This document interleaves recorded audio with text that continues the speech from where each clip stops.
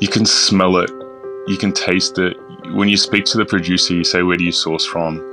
And when you scale back to where it actually comes from, it's like anything. You taste good quality. You can taste it, the sweetness, the smell, the texture. People aren't stupid now. I think the customer, they know good quality. They see it. This is The Crackling. I'm Anthony Huckstep. Our perception of quality in a hospitality sense has changed a lot over the years. Traditionally, fine dining was always spoken of as quality, and cafes and casual dining restaurants were generally not. But everyday eating has changed a lot after a throng of operators leapt into the market and helped elevate it. For Robert Lehovic, leaving a career in finer dining and raising the stakes in the cafe culture has been life-altering, not just for him, but for his customers too. Robert, how are you? Very well, yourself? I'm good. You had a world in fine dining for quite a while, and now you're one of the leaders in the cafe sector. What was that transition like for you? In the beginning, it was a little bit tough, to be honest, just because all I knew was fine dining, both here in Australia and overseas. But it was something that I wanted to do. I was quite, passionate about creating a more relaxed environment that people could still have the same style of food, quality food. So it was difficult, but it was more so trying to find itself, because it wasn't very common at that stage when we were opening up. So yeah, it was a great transition, and I think it speaks volumes now. The skills that you obtained in that sort of finer dining restaurant world, have you found them quite useful in this sense, trying to deliver that casual offering? Oh, definitely. When we were opening up, the cafe scene was starting to evolve, and one thing we call it a cafe, but it's really that bridge between restaurant and cafe, and the way it's evolved now, and the quality that you get, it's two worlds. Take us back to when you were young. I'd love to explore this fine dining sort of world that you lived in for a period of your career. But what was food like for you as a kid growing up? So my family is of Polish heritage. So mum was a great cook. There's a funny story. My grandpa came from Poland after communism fell, and they were allowed to leave the country, and he stayed with us for a little while.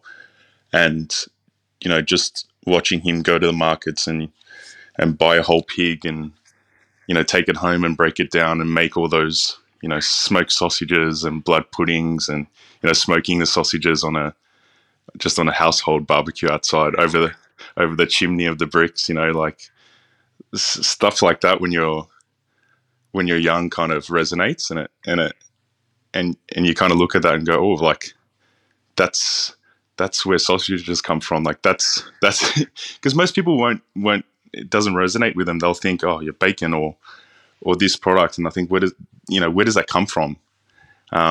So, little things like that really ignited a little fire, I guess, for myself. And then it kind of evolved from there.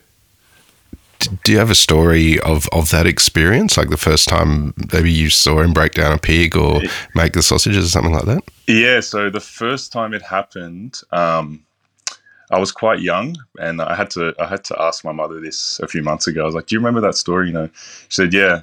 So basically they went to the markets, they got a pig and brought it back home and did what they had to do, break it down, the rest of it. And the neighbours were all kind of peeping over the fence, going like, what's going on? We got a few knocks on the door. They saw a man with a knife and blood everywhere. But it wasn't common at that stage. And I don't think people, going back to that, where does the food come from kind of a thing, that people don't realise that this is where it comes from and this is how it's prepared, and it's just the natural thing. Like, we've just forgotten that maybe over time. You mentioned your Polish heritage. How important is the pig in Polish culture in regards to food? It's pretty prominent. You get I'd say Polish food is kind of a mixture between Middle Eastern. It's got a little bit of German influences. So you've got your sauerkrauts and pork knuckles and that kind of stuff, and sausages. sausages were, I guess, a preservation method, smoking and curing throughout winter. A lot of the Polish food comes from that kind of processing of being able to keep food throughout winter, curing and salting and pickling, and that's where it really evolved from. So yeah, it is. The pork would definitely be a strong focus within Polish food and cuisine. Take us back to when you were young and you first sort of stepped into the industry. What was the lure like to join the industry? And do you have any stories of what it was like cutting your teeth? Yeah. I think I always knew I wanted to be a chef. When I kind of mentioned it to my mother, she's like, no, when you to go to uni, that's what you do. It's just a very Polish thing to do, become an engineer or, someone within mathematics or, one of those fields. So I was a pretty good kid, still did quite well at school, and I got into uni for engineering, but I just said to my mom one day, this is what I want to do. And I remember she looked at me and she said, well, if you're going to do it, you need to be the best. So I guess that's where, for me, as I stepped into the kitchen, I was always with this focus of I need to learn as much as I can so that one day I can be great and do great things and, really excel at this career for the rest of my life until I retire.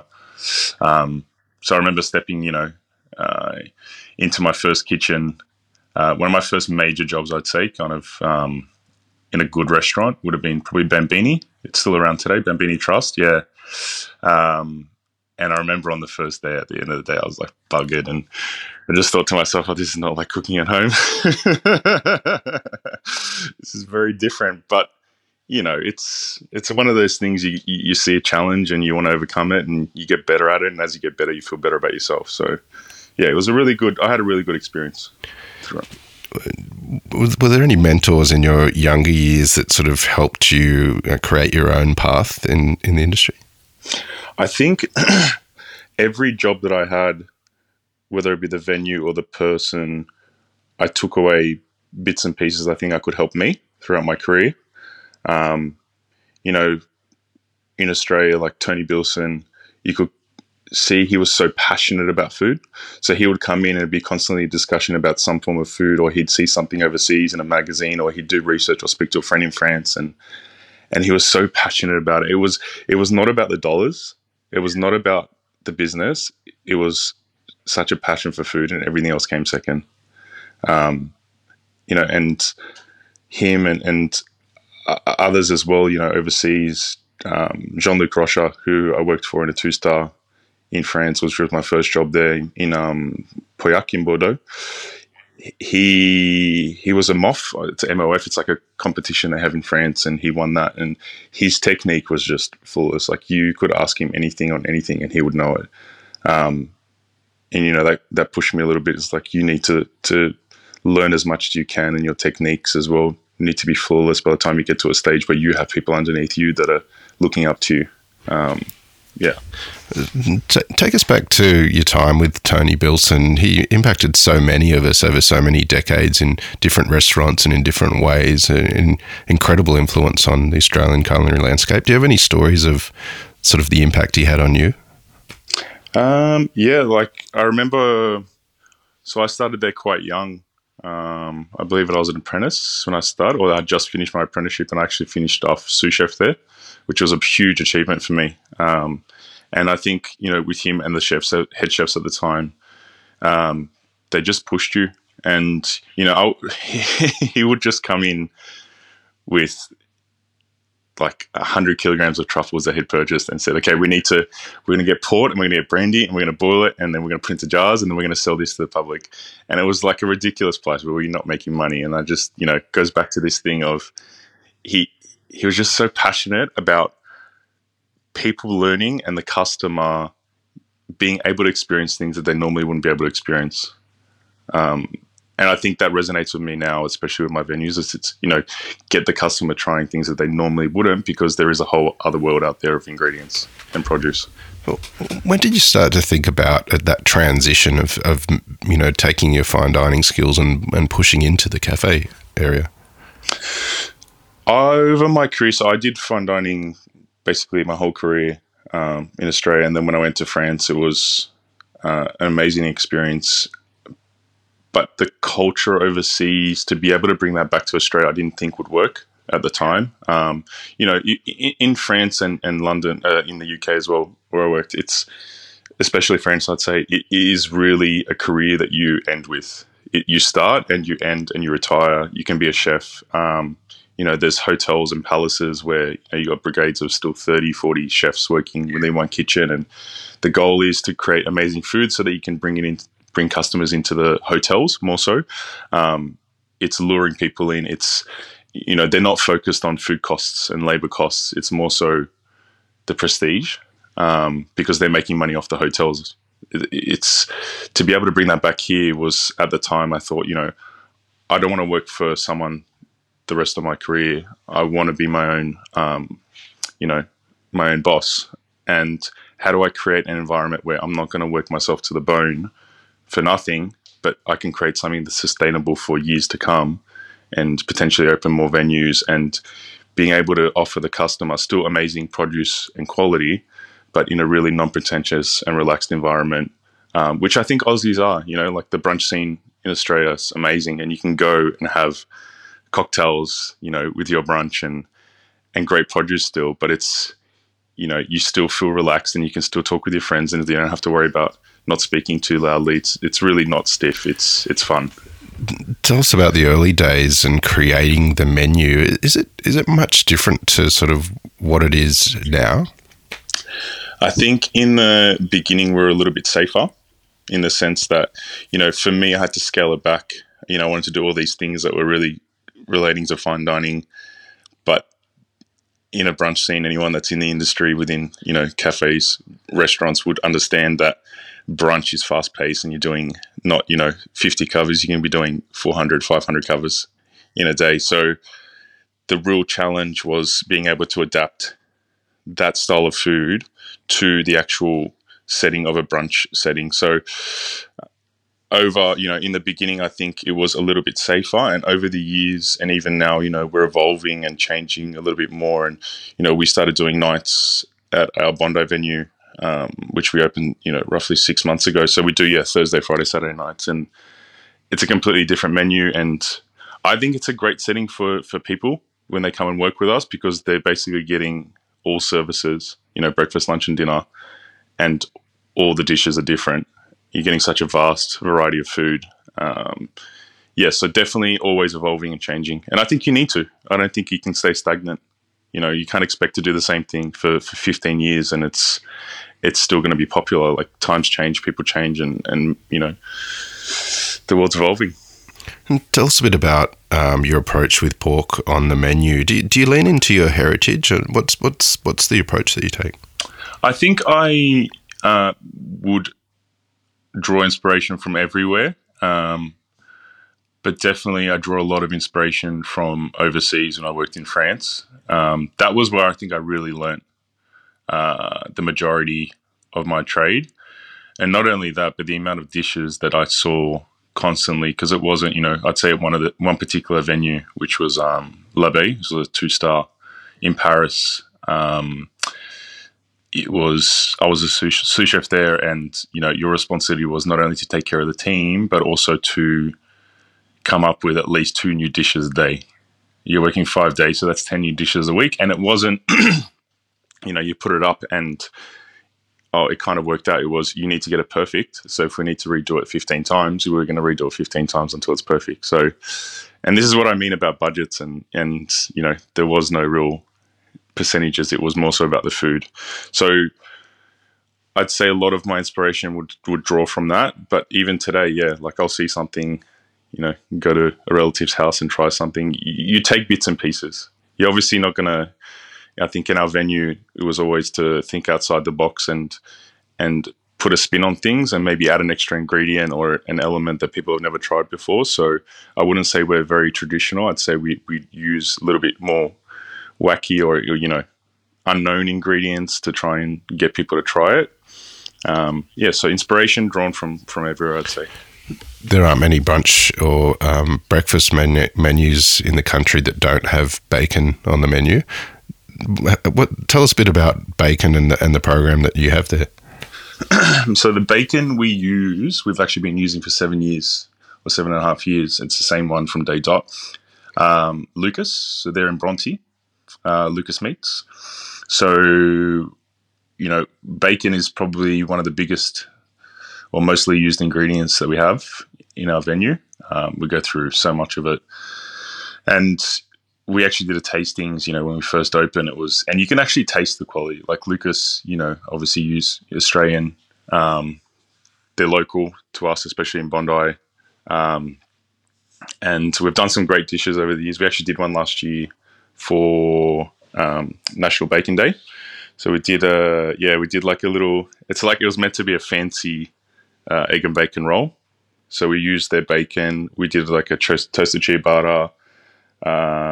There was a sour cherry and pepperberry relish that we made, melted camembert and fried eggs with a truffle mayo. Yeah, so we actually saved some truffle from winter and we chopped them up and we made a mayonnaise with that. So yeah, it was pretty cool. But that's what I mean. Like we try and I think our job as chefs is to really use a good ingredient and cater to that and make the flavors stand out of that ingredient or showcase it the best we can. What makes great bacon from your perspective? You can just taste it. Like you can smell it. You can taste it. When you speak to the producer, you say, where do you source from? And when you scale back to where it actually comes from and you understand those people that actually, producing those products, it's like anything. You taste good quality. You can taste it, the sweetness, the smell, the texture. It's all there, the color, those kind of things. You can definitely, in my opinion, that goes with anything, vegetables as well. You can pick up a vegetable and that it's, if it's firm and it's got great color and you see those things. People aren't stupid now. I think the customer, they know good quality. They see it, and they're a lot smarter these days than they were in terms of being able to recognize that many years ago. A little earlier, you mentioned your grandfather and the influence of him breaking down a pig and some of the things that he made. You spent a lot of your career in France. The pig is pretty vital to French cuisine as well. Are there any sort of dishes or techniques that you took from your time in France where the pig was sort of pivotal?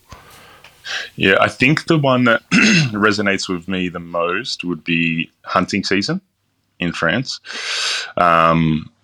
Especially with the wild boars and pigs that they would kind of hunt. You basically, so I remember in Bordeaux and in Paris, it was a very big season where the hunters would come in and say, look, we can provide you this, this, and this. Or they'd come in on the day and say, look, we've got, 4 boars, four wild pigs or whatever it was on the day. And you just select how many you want. And it was a method of breaking it down. Basically, you'd have to remove all the hair, everything, the skin, then break it down. And a really popular thing was to make terrines out of it, especially with the head and the trotters, where you braise it down. You pick off all the meat from the heads, all those little bits and pieces that normally get thrown away. You pick them out, and it's time consuming. You have 5 chefs there just picking out meat, and then you use, with foie gras and truffles, you'll make these terrines, and you're using the gelatin from the stock that you make from the bones and set the terrines with that. And it was just a labor of love. Like everyone will put up their hand to be able to do it. But it was just this surreal experience of you actually see everything from start to finish. And it resonated with me, just going back to that story of my grandfather. You mentioned that your Bondi venue is now doing dinners a couple of nights a week, and the food is a little bit different at night. Tell us about how different the food is. Do you approach the menu differently with pork, for instance? Yeah, so the menu is more so a sharing style menu. So you have smaller plates, mediums, and then to larges. And we have some beautiful, prosciuttos and we use a truffled, similar to like a salami from a producer in Australia as well, in Sydney, Pino's Meats. So we use, they're great guys. They're amazing people, and their factory and everything, if you've ever walked through it, is amazing. And they're really adaptive as well. You know, we've asked in the past to be able to do up a few items, and they actually make Polish sausages as well for a few customers. But yeah, you can kind of like just speak to the boys and say, you know, I want to create this, and they've done it before in the past. So yeah, we use a few of their products for the small starters, and we just slice that fresh, and it's a beautiful dish on its own. And you know, and then we constantly play around with things for the larger plates, and you know, we'll definitely do some pork items, you know, to share in the future. We're always creating. I see one of my favourite dishes, the pork cotoletta, is features on the menu. Tell us how you approach that and what makes a great cotoletta. Yeah, so we've done that cotoletta a few ways. We've done it in veal, and also we've trialled it in pork as well. So I think it goes back to the product, and just treating it with care. And you know, that one there we do with tarragon and shaved pecorino and a few. You know, we make our own fresh crumb and just cooking it fresh and then just slicing it. It's just an amazing product. Yeah, there's some great products out there people need to start trying. I don't know if you've, you know, in London when I was working, there's a product, Preza. It's basically from Iberico pigs, and everyone over there just treats it like a steak. You sear it, and it just basically, you can serve it still a little bit pink. I don't know if you know about obviously the Iberico pigs, they eat acorns, and you know, they live a good life, and I think the product kind of, you can taste it through that. You made a name for yourself with the Cronulla store, and as you mentioned, you opened Bondi more recently. What's changed for you in running two venues now? Do you treat them differently? Do they require a different menu for a different audience? So, change for me is definitely, and I think this is for any chef that becomes an owner. It's a very different mindset that you have to have. You can't completely have tunnel vision in what you do. You know, you are an owner, and I think people depend on you. You need to really step back and look for things from outside the box. You can't be stuck on one little task. So my role really is to monitor the business and menu creation. And getting the other staff involved as well to be able to do that. But in terms of the two venues, the daytime menu is quite similar, I'd say. There's a few variances which we try and, you know, create unique dishes for the specific venue, so customers feel as though it's their own. And, you know, whenever we do open up a venue, and we'll continue to open up the venues within areas, we want those customers to feel as though that venue is theirs. It's not, you know, these guys are opening up from this area. It's, we're opening here. These dishes are few.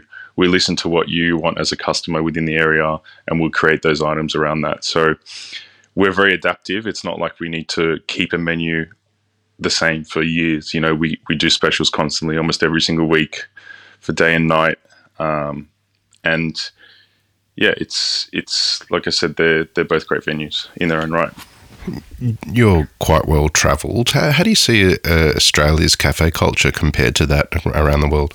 The best in the world, by far.